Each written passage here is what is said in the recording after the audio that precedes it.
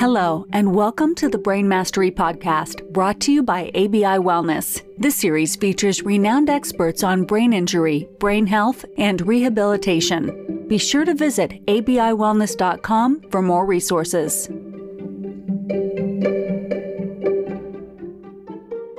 Welcome back to the Brain Mastery Podcast. Today's episode is really an exciting one. It's actually been a long time coming. Today, we're really going to get into brain health, chiropractic care, the role that the spine plays in brain health and in brain mastery, the role of inquiry, and also dig really deeply into assessment. We're going to dig into diagnostic assessment and really helping to try to find proper assessment, which in the medical space can be a very, very hard thing to do.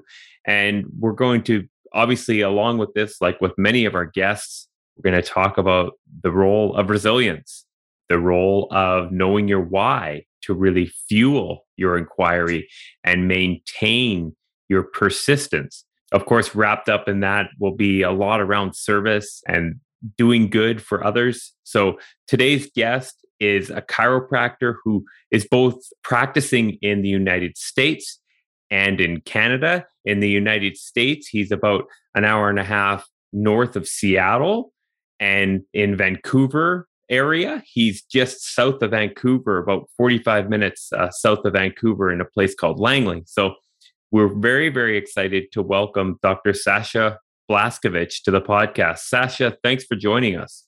Mark, thanks for having me. It's a pleasure. So for people that are listening out there, Sasha, these are typically people that may have some exposure to concussion, to brain injury, or maybe just really passionate and interested in the topic, or maybe other medical professionals who are looking to learn and understand kind of better methods and innovative methods towards brain mastery and brain rehabilitation. Given your lens as a chiropractor, but really, I think in your case, a loaded term, because you do quite a bit. Maybe if you wouldn't mind, for context, why don't you explain a little bit about your practice and what you do, and then we'll get into the main message a little bit following that. Sure, absolutely. I'm going on about 27 years of living in a state of permanent post-concussive syndrome. And in such, there was never a concrete diagnosis given to me when I had my injury, and until I figured it out for myself, which probably dates back about 20 years ago. And so I've dedicated my career, my chiropractic career, to not being a run-of-the-mill chiropractor. I've developed my own version of what chiropractic is to me. And it does involve a lot of diagnostic and objective measurement techniques and technology, in addition to what's readily available in the mainstream as far as diagnostic technology and different means that I would say I look at in a different way with a different light based on what I have and what I have researched and learned over the last 20 years with respect to this phenomenon. And so, we term it concussion, but as mentioned, or as the title of the book that I wrote states, is that there's a connection between concussion or head trauma, brain trauma, and neck trauma. And because these traumatic events require momentum and have the need for a deceleration of that traumatic or injurious momentum, it's really hard even for a layperson to, if you present it to them in this way, to comprehend that a brain injury is an isolated phenomenon. And it proposes the question, and it poses the quandary of, well, if all these different components are also moving and needing to be slowed down in a traumatic, motion-related event, how can the brain be an isolated phenomenon in this pathology? And what else is involved here? What's in direct contact with that head? And that just so happens to be the neck, and most importantly, the upper neck. So as the skull sits on the first cervical vertebra and then the first one on the second, and that's the most important spinal junction in our body as far as it relates to mechanics, function, but also rigorous protection of the most important neurological structure in our body, which in my humble opinion isn't the brain, it's actually the brainstem, as it coordinates everything that has to do with the brain and everything that has to do with the body. So when you have injury to the upper neck, you're susceptible to having irritation or compression of the brainstem, which then discoordinates all the normal functioning of the brain and normal functioning of the body because you're not having that coherence in information transfer. For people that are listening, so here's somebody who, as one of my favorite authors says, her name's Brené Brown, and she's all about vulnerability, but also especially around things that are innovative. She chooses to listen to the opinions of people who have been in the arena. And I think that's something that we just kind of have to be mindful of and respectful of with Dr. B here, is that he's been in the arena not just as a clinician for decades, but also as somebody who has been challenged by this condition. And I think that's something contextually that's really important to recognize as his lens, his dual lens into this work. If you look at me on most days, you see a normal individual. But if you communicate with the people that are close to me and around me, whether at home or at work, they can tell you that there are moments throughout the year that it's not such a normal observation to see me, because they can see this beat down and destroyed individual, and that manifests the cumulative effects of this problem that, unfortunately, because it's a dynamic region of the body, you're going to have moments where that dynamic nature causes exacerbations or flare-ups, and then other times where you're able to mitigate that to a point where you actually do come across as being totally normal. And I think that's the biggest unfortunate disconnect for the majority of the medical community, is that they deal with people like me as a patient who at any given moment when they have their, prescribed appointment time may present as perfectly normal. And so it's really hard for clinicians to say to that individual or to report on that encounter as abnormal. And so a lot of unfortunate patients will slip through the cracks because they may be having a good day when they go to this appointment that they've been waiting on for sometimes months or years, in hopes to get some sort of closure or some sort of guidance, only to just get a door slammed in their face because they appear normal that day. And so this is where objective imaging, diagnostic imaging, has to play a role, because when you can discern that somebody has abnormal and pathological movement in regions where the number one job of that region is protection and not motion, when you have motion predominate, that then goes at the expense of the protection. And again, I'm referring to the brainstem region in the upper cervical spine, because that seems to be the bottleneck of the problem that is being missed and sometimes even willfully neglected, because it seems like such a vague and obscure phenomenon that isn't being taught in medical school. It's not being taught in chiropractic school. It's something that clinicians are noticing more and more. And thankfully, I'm not the only one out there that's preaching this stuff or has been preaching this stuff, that the connection is starting to be made more and more globally, where physicians are saying, it seems like there's some cervical spine connection to this problem, this brain problem that you're presenting with. We want to try to get to the bottom of that from a different standpoint. Yeah, no, absolutely. And I think it's something that when we think about the circuitry really and how the information is carried throughout the body, is important to come back to and simplify it, to recognize that surely there's a connection there. And something that you said to me that really stuck with me, I continue to find really interesting and fascinating, is when we were talking about, one particular injury that was very high profile a few years back, and people were struggling to figure out why this individual was continuing to have these problems after doing every different kind of available set of imaging and diagnostics.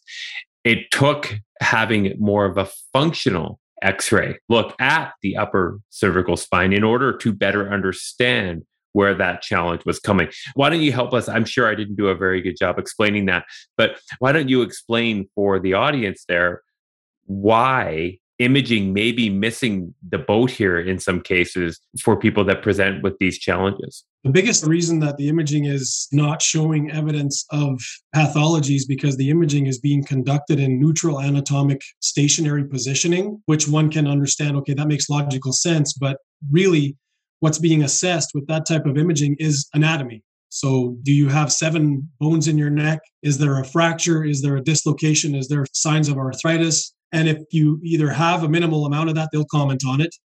Or if you don't have anything, they'll comment on it as being normal. And when you're dealing with a dynamic region, you want to be able to try to assess it dynamically. A simple example is when a patient says to me, when I shoulder check the back out of a parking stall, I either get lightheaded during the process of looking back to make sure it's safe, or when I return back to neutral, I have this flush or this wave of lightheadedness that comes over me and then it stabilizes in 15, 20 seconds.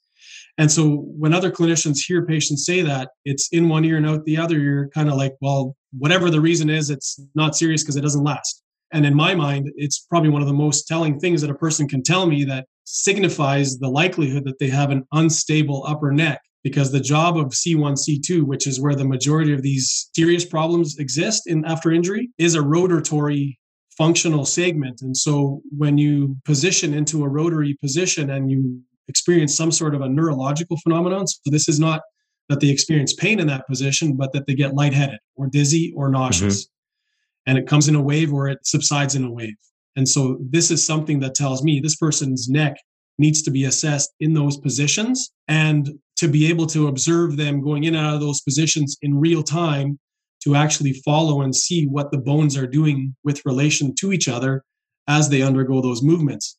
And this is something that is grossly missed when you statically position somebody in neutral anatomic position. And medicine needs to start, at least physical functional medicine needs to start assessing patients functionally.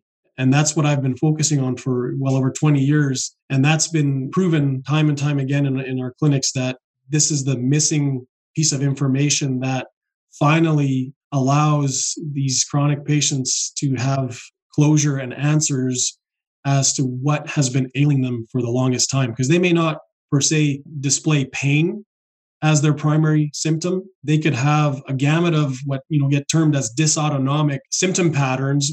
And autonomic basically means that the body's baseline background rest and digest and fight and flight system is a background system, or two background systems that function without us consciously having to dictate anything that they do. And when you have these compressive forces at the brainstem, because the brainstem is the part of the spinal system or the neural system that houses the nerves that make up this autonomic nervous system. So when you have these mild compressive forces right on the brainstem, ligamentous laxity and instability of the vertebrae, that mild pressure ends up having an effect on these autonomic nerves, and a person will have a potential gamut of autonomic nerve dysfunction, which they, in medicine term dysautonomia, or POTS is another good one, where they can't be upright because they'll, have heart palpitations and things like that. And they're chronically fatigued and sore everywhere. And so these are common things that all relate back to the brainstem. And so functional imaging is, in my opinion, and been in my experience over thousands of scans, is the missing link in these patients. Oh, it's so great. What was it like, I wonder, for you when you finally made this connection? Like, what was the feeling for you, given that you personally have had connection with some of this challenge, which I'm sure must have played a role in your persistence? But what was it like for you in that moment? Well, me as a person, like I said, who's been living with this, I would visit doctors and highly reputable specialists, and I would explain to them what I was feeling. For example, one of the most common things that I remember telling them at the beginning after my injury was that I'd be laying on my side in bed and I would be relaxed, and then I would just initiate the lifting of my head. So then you get these, subtle shear movements that happen in that initiation of movement, and I would feel things sort of suction in my upper neck, like kind of go. And when I'd come to rest my head back down, it would go away. And then every time I could recreate it repetitively. And I would say that to them. I would say to them, it feels like something is just not connected. And they would dismiss it. I had x-rays, I had MRIs. I even had what would be termed dynamic x-rays back in that day. That still currently to this day is the standard, which is basically they get you to flex your head down. They take a static x-ray snapshot. They get you to tilt your head back. They take a static snapshot, and then they say, okay, well, in this one plane of motion, you don't have instability. And this is a common thing because the majority of people actually don't have instability in this plane. But there's two more planes of motion that need to be assessed. And in hearing how I portrayed my story to these clinicians, I wasn't telling them I was lifting my head forward and backwards. I was lifting it sideways. And so one would think, okay, let's try to recreate what this kid is telling us is giving him this weird sensation, and see what we can find. But unfortunately, that's not how it works. When they send me for imaging, they assess a completely different plane in what they consider dynamic, and then the results come back as normal, and then you get dismissed as there's nothing wrong with you. But yet you still walk out of there going, well, why do I still feel this? Why do I still have these symptoms? And so when patients tell me this kind of stuff where they feel a clunk or a click or a shift or something like that, those are significant tip-offs to me that we're likely dealing with some level of instability, and most other clinicians will just dismiss it as just some random thing a patient tells them. And this is one of those things that I think is of utter importance for clinicians to listen to and hone in on and go, what does that mean? And obviously that really, resonates for me. And part of why we're connected is that it was a similar kind of thing around with some of the work I did in special education where kids with learning disabilities were often just not heard. Like, well, you've got a learning disability, you go to a special class and it's over there in another room. Or more related, along with this topic of people who have these chronic cognitive issues and are told that nothing can change for you. And this is something I really admire about you. It's this sense of inquiry. It's this sense of, well, how do we know that? It's a sense of Carol Dweck, the growth mindset of maybe we do not yet know how to help you restore some of the lost function, but look at what they're doing over at iScope. Come on. When there's a will, there's a way. And when there's focus, there's opportunity, I believe. And as long as we bring the right science along, it's pretty remarkable what can happen. And we see that around us all the time. The issue is maybe funding. It could be awareness. It could be self-protection. I don't know what your thoughts are on that, but really leading into that, what are some of the things around this work? And I'll generalize it out to really brain health or brain enhancement, or the title of the podcast, Brain Mastery, that really frustrate you. Well, what frustrates me is the main thing that frustrates me is watching patients go through this because, as you mentioned from the outset here, I'm a chiropractor. And so within the realm of higher caliber medicine, the systems globally have been implemented to deal with and proceed with helping people mainly in the mainstream. And so neurologists, neurosurgeons, orthopedic surgeons, pain management doctors, physiatrists, anesthesiologists. So these are all individuals that my patients go to see after they've obtained diagnostic information from me that as they leave my office has changed their life because they've been seeking sometimes for, up to 20 years for this answer, for an answer that explains what they've been living with. And they walk out with a new sense of purpose and information that they feel is credible and useful and that something should be done with it. And they end up following up because that's just how the system is geared with a mainstream medical professional that either dismisses the information that they're telling them as, well, this kind of stuff doesn't exist. Instability only comes from fractures and dislocations, and or this seems intriguing, but I don't know what to do with it. It's not something that our scope or our protocols or our toolbox here, wherever we are, is capable of triaging. And whether that's because it's a liability to do something that hasn't been worked on and policies haven't been put in place and systems haven't been created to deal with these types of things, or whether they're just too busy dealing with what they know how to deal with, that having to learn something new is not something that tickles their fancy. And it's not so much that it doesn't tickle their fancy, it's just that they don't have the time or the resources for it to tickle their fancy. But that said, thankfully, and it's been, a 10-year process in the making, I'm starting to see a lot more where I'm actually having neurosurgeons refer patients to me for imaging with the quandary, assessment conducted, imaging has been made, and we feel because of the results being ambiguous or non-forthwith, so they haven't resulted in any diagnostic prowess, they say, well, maybe there's instability here.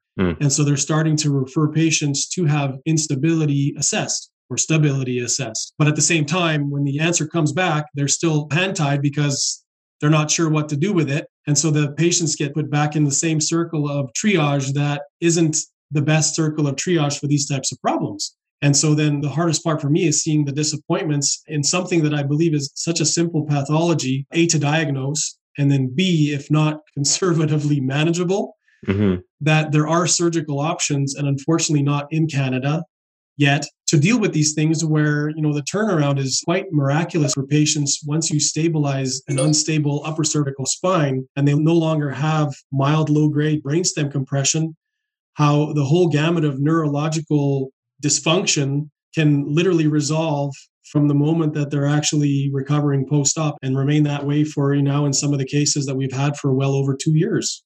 And so that's something that should perk up the interest of Canadian neurosurgeons, because there is an absolute gap in the market, if you will, for this type of triage. And if I had the time and the capacity, I'd probably go back and become a neurosurgeon right now to be able to do this, because I think it's so dramatic, the effect that this can have on people's lives. But at the same time, there's also a need for the ability to diagnose these things and refer on to gifted hands to be able to deal with this stuff.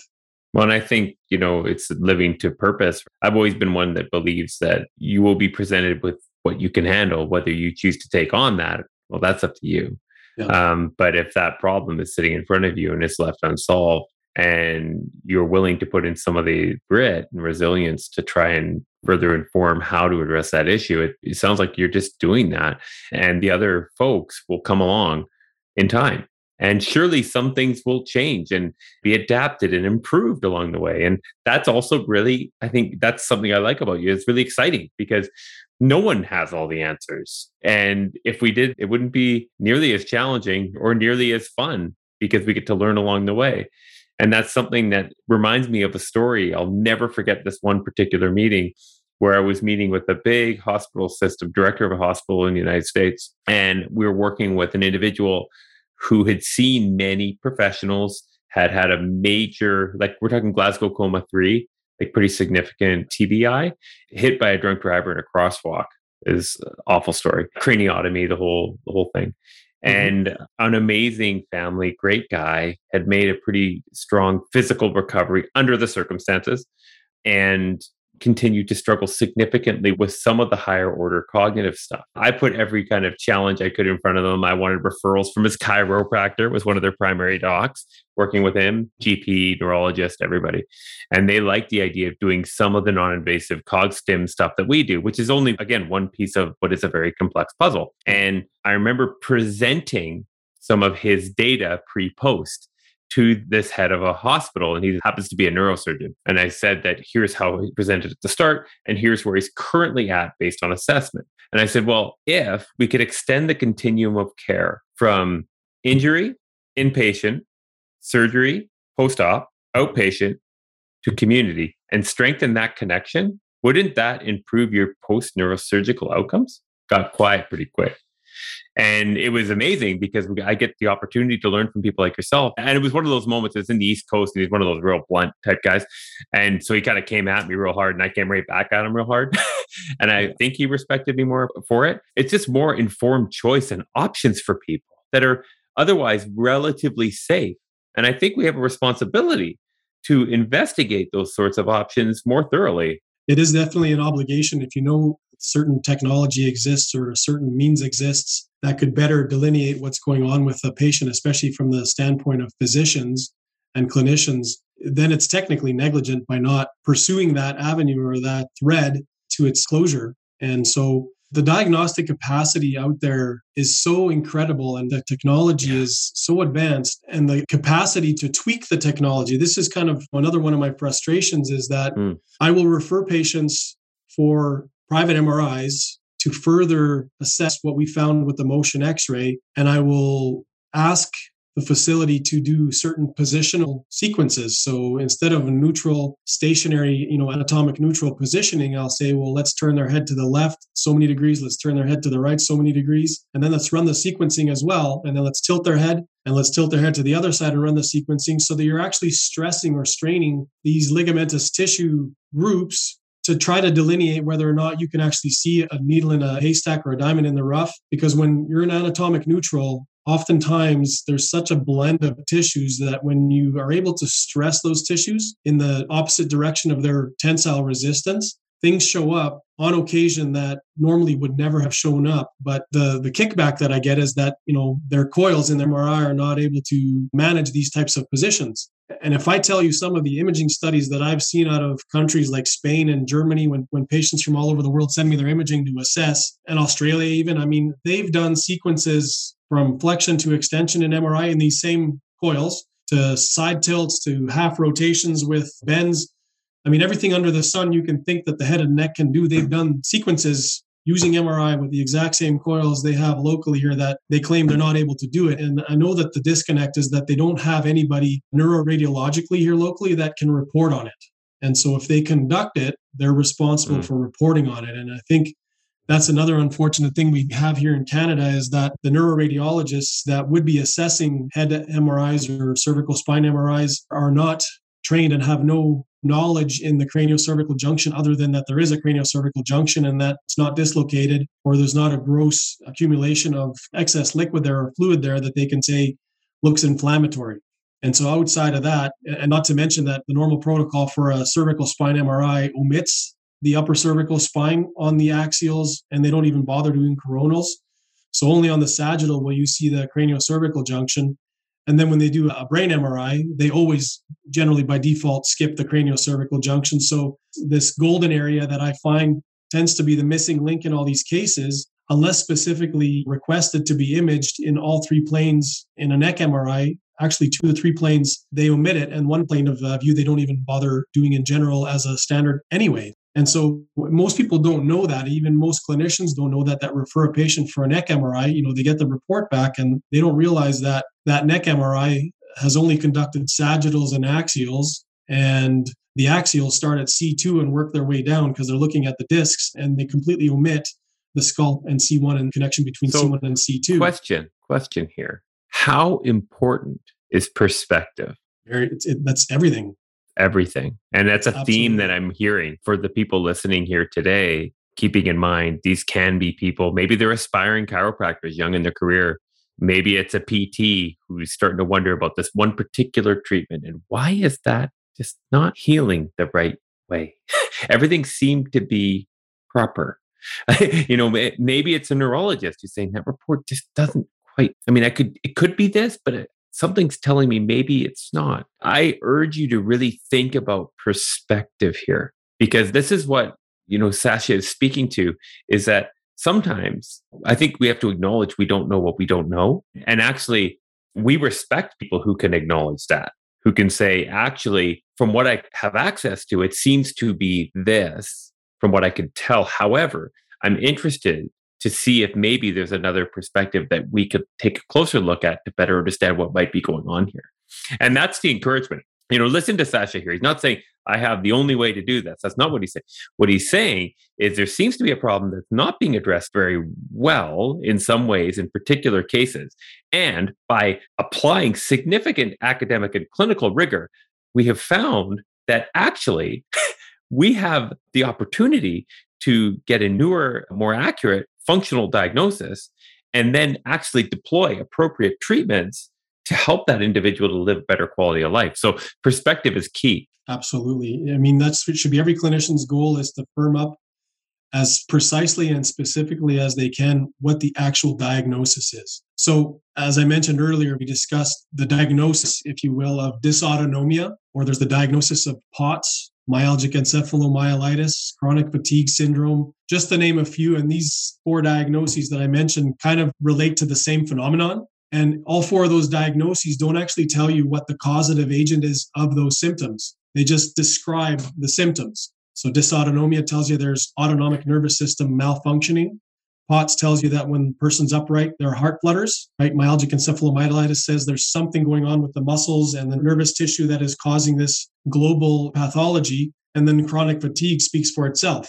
But with all those groups of patients, to think and draw back and say, is the potential actual diagnosis for the majority of these patients, for example, alar ligament or transverse ligament sprain, grade 2 permanent ligament sprain with resultant hypermobility or instability and mild recurrent brainstem compression or cervicomedullary compression, leading to the manifestation of what we've called POTS or what we've called dysautonomia or what we've called ME or what we've called CFS. And I think that's what needs to start happening more, is an actual specific diagnosis, right? So someone goes and has an injury, they go for x-rays, they're like, you fractured the distal lateral end of your fibula, whatever distance superior to the lateral malleolus. That's your diagnosis. Your diagnosis is not ankle sprain and pain. You've done imaging, you've narrowed down the exact thing, and then you're like, we either cast this and leave it, or we pin it and plate it, or screw it and plate it. What are we going to do with this? But at least you know what your actual diagnosis is, instead of going, this person's presenting with ankle pain, therefore the diagnosis is going to be lateral ankle pain. it can be a lot more precise than lateral ankle pain, just like it can be a lot more precise than dysautonomia. And then that can target the treatment, obviously, right? Yeah. And once you have the actual specific diagnosis hammered down, then you have options instead of just throwing stuff at the wall and seeing what sticks. Oh, I love that. Yeah, I love that so much. And I think it's so needed. When you think about this work that you're in, highly specialized work, is there maybe one or two influences that really help to shape you? Because we have a very curious audience here who's always interested in what motivates people. And I'm always interested in what motivates people. So was there maybe one or two influences? These could be papers, these could be people, these could be practices. Definitely. I would say my number one would be Dr. Raymond Nimmo. And that's a name that most people haven't heard of, but I'll explain the background behind that. When I was first having my headache, nausea, cognitive irritability, forgetfulness symptoms in the years following my so-called concussion, I was in chiropractic school and I had one of our junior clinician professors who worked in the junior clinic where we literally just treat each other.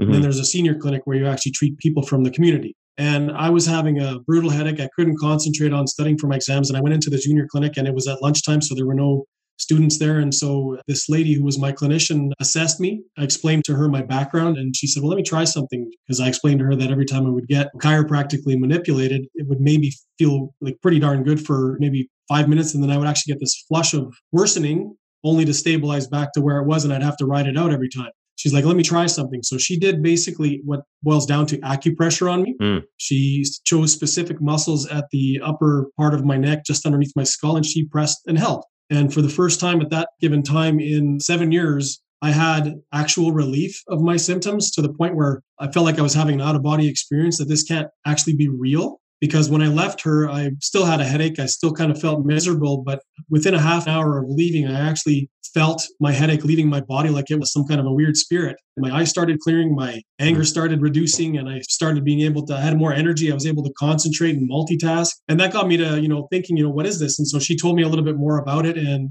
they kind of touched upon it in our chiropractic school. And it's basically Dr. Raymond Nimmo was a pioneer back in the 1930s who discerned for himself that you can have vertebrae out of alignment. And in his mind, there was something that governed that, and that was basically the neuromuscular system. So the nerves sense malposition. They send signals to muscles that are supposed to then try to right wrongs. And when doing that for a prolonged period of time in an area that is susceptible to it or has been injured or what have you, these muscles develop trigger points. And these trigger points then become dysfunctional and rigid tissue sources that then create subluxations or malpositions of the spine. And so if you just, hammer a spine back into alignment, the likelihood that it's going to misalign relatively quickly is pretty high. And he noted that as an observation and said, I'm going to start doing acupressure or sustained pressure on these trigger points to try to basically release and reset their functionality. And he wrote a bunch of papers back then that have now, in the meantime, become scientifically proven as to how, alpha motor neurons and gamma motor neurons and all these different pathways into the spinal cord and into the central nervous system govern this whole phenomenon. And I started tinkering with this when I first graduated on my own patients who had headaches just like me and started getting results that baffled me. And some of these patients would come in and they'd have 20 years standing of dizziness and headaches. And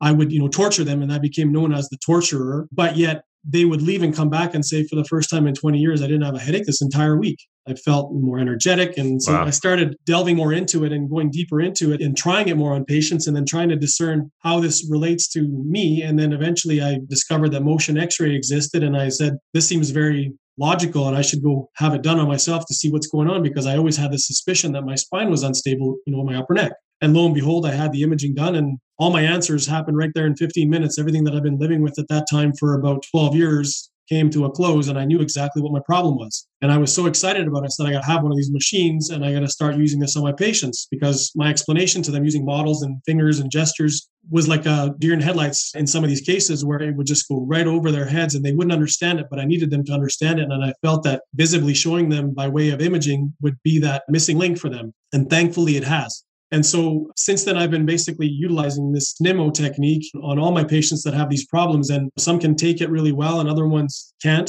And so It's not for everybody. And I think there's multiple reasons as to why it's not for everybody. I think the education as to, what it is, how it works, and what you can expect from it, and that it's not pleasure treatment. As soon as a person can wrap their brain around that, I think they're more apt at accepting that treatment modality and hopefully experiencing the positive results of that. So Dr. Nimmo is by far the most, Awesome. I've never met him. I've studied directly from his understudies. So Sheila Laws, we unfortunately lost her last year at 85, I think she was. So I directly learned from Sheila. And then her understudy now is Cindy Puent. She's in Wisconsin. So she's carrying on that torch and still teaching Nimmo at some of the chiropractic colleges. And so it's a very proficient, very effective, highly underserviced modality. And it's actually what active release technique got its foundation from. Interesting. So there's a lot of chiropractors and a lot of clinicians and athletes and people, patients out there around the globe who have heard of ART. Yeah.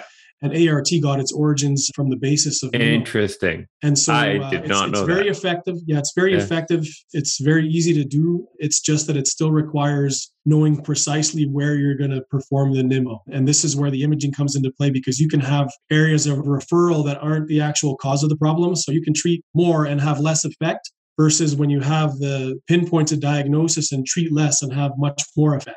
Got it. Does that make sense? It. Oh, it makes perfect sense. So I want to be respectful of your time. You've shared a lot of it with us, and I'm grateful. But I'm curious, just a couple last quick things just to tie this up. If, given the work that you've been committing your life to, I'm sure you've got a very understanding family because you're so passionate, you're running clinics in Canada and into the United States. What's your hope for the future in this work, in the world of brain health and brain mastery? What are you hoping the future brings? I hope it brings what it's slowly been starting to morph into over the last 10 years, more recognition of the notion that there is more to TBI, MTBI than just the brain and the skull. And for clinicians to start perking up and releasing quandaries as to, is there something going on in this person's neck as well that could be co-contributing to this problem? And then starting to open their minds and their eyes to actually having patients assessed in this way, so that we're all starting to get on the same page that there's more to it than just the brain, and there's more to it than just the neck, because this isn't always the answer. Yeah. But I'd venture to say that where the brain has been dissected in 15 different ways with all sorts of different imaging modalities, mapping and testing, but it hasn't resulted in that aha moment, that this is probably the number one, second place to go to is assessing what's happening with the upper neck. And that in most of these cases I've found has been the missing link. And once you know that, you can start moving in a direction where, and we discussed this offline, but this region, when it's bottlenecked, it affects functioning within the brain. So cognition, multitasking, memory, all these things are affected. And I'm not saying that's the exclusive thing that affects the brain-related functions. Yeah, I know. But it has an absolute influence on brain functioning. Again, to exactly what you've been saying is your perspective, but also getting a good, comprehensive, proper assessment, right? Yep. And I mean, that's something that I think everybody deserves the best assessment they can get. They do. And I hope this opens up the channels for clinicians to start at least considering utilizing this as a means of additional assessment of their, even if they just start with their difficult patients that they're just really beating their head up against the wall with, going, I don't know what's going on with this person. There's something going on. If they start there and then the results follow suit, I mean, I think there are a lot more patients out there that aren't the sort of obvious ones, but that are more the subtle ones, that they'll start wanting to get those assessed as well. And, and I can assess them in Washington. I can assess them in British Columbia. It's a really easy imaging study to conduct. Generate a written color report with pictures embedded in it for the patient, their doctor, family members, whoever needs to look at it to be able to make sense of it, because there's text explanation that refers then to images that are embedded in the report so that a person can see what those explanations refer to in image format. And it usually makes a lot of sense to most people, and it just ties things together and is usually helpful in the sense that, at least for the patient themselves, it brings them closure as to finally getting information that is of some kind of tangible use. And then the next part of that is the prayer is that mainstream clinicians that should be able to do something with this information, either from a surgical standpoint or a further non-conservative standpoint, that they start taking notice and start wanting to learn more about what can we do. Now, for people that are out there, they've listened to this now, they're really honed in saying, my perspective isn't quite full here. I need to start looking at different places and want to better understand. How do people get a hold of you? Where can they learn more about your work and how do they reach you?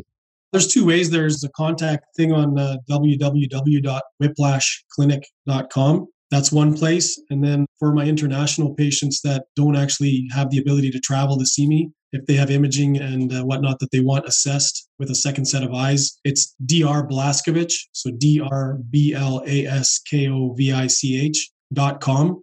And there's a platform there for communicating as well. Those are probably the two easiest ways. And obviously the Whiplash Clinic website has direct phone numbers to both clinics where myself or staff can respond. Of course. Yeah. And those will all be right in the show notes. So you can just click to them for our listeners today. So Dr. B, I want to thank you again for all the time that you put into this. And outside of that, what I really want to acknowledge you for is your commitment to helping the next generation of people that are struggling with things that you struggled with. And that, that's something that I really relate to as well and appreciate. So thank you again for being on, and maybe we'll do this again sometime real soon. Yeah, absolutely. One more thing, if you want to put into the show notes a link to the lecture that I did to the Swedish neurosurgeons. I think it's such a hard concept to understand. I'm a chiropractor, so people have a preconceived notion of what chiropractors do. But what I do is nothing like what a chiropractor does. It's such a anomalous tangent that I've went on that you can't even call it chiropractic really. And I think the lecture definitely portrays all the different components and aspects of what is possible and how to work up these patients that are dealing with these things and how that can portray. And obviously there's the 3 case studies that I did there as well. Absolutely. We'll be sure to put that into the show notes for sure. That's a great idea.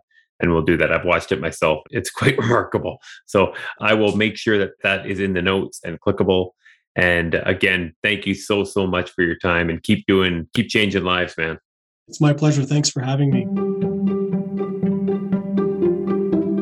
Thank you so much for continuing to listen to the Brain Mastery podcast. We're super grateful for the community of supporters of this podcast. Again, this podcast was designed with an intention and an objective, and that was to share stories of rehabilitation, of recovery from brain injury, to really interview some of the leaders out there to provide more hope to community members. So thank you again for all of the support with that. If this episode resonated for you and had value for you, we just ask, please download and share it. Please also, if you wouldn't mind, rate the podcast. Those ratings really matter and help us to spread the message. If you're a clinical provider out there, meaning a physical therapist, an occupational therapist, or somebody who just works with people with brain injury and want to learn more about the BEARS platform, we've tried to make it as easy as possible for you to do so. Just go to www.abiwellness.com to learn more about how to get involved. Training is very accessible, and we've tried to make it very, very easy for people to get access to this neurorehabilitation platform. Thank you again for your support, and we'll see you on the next episode.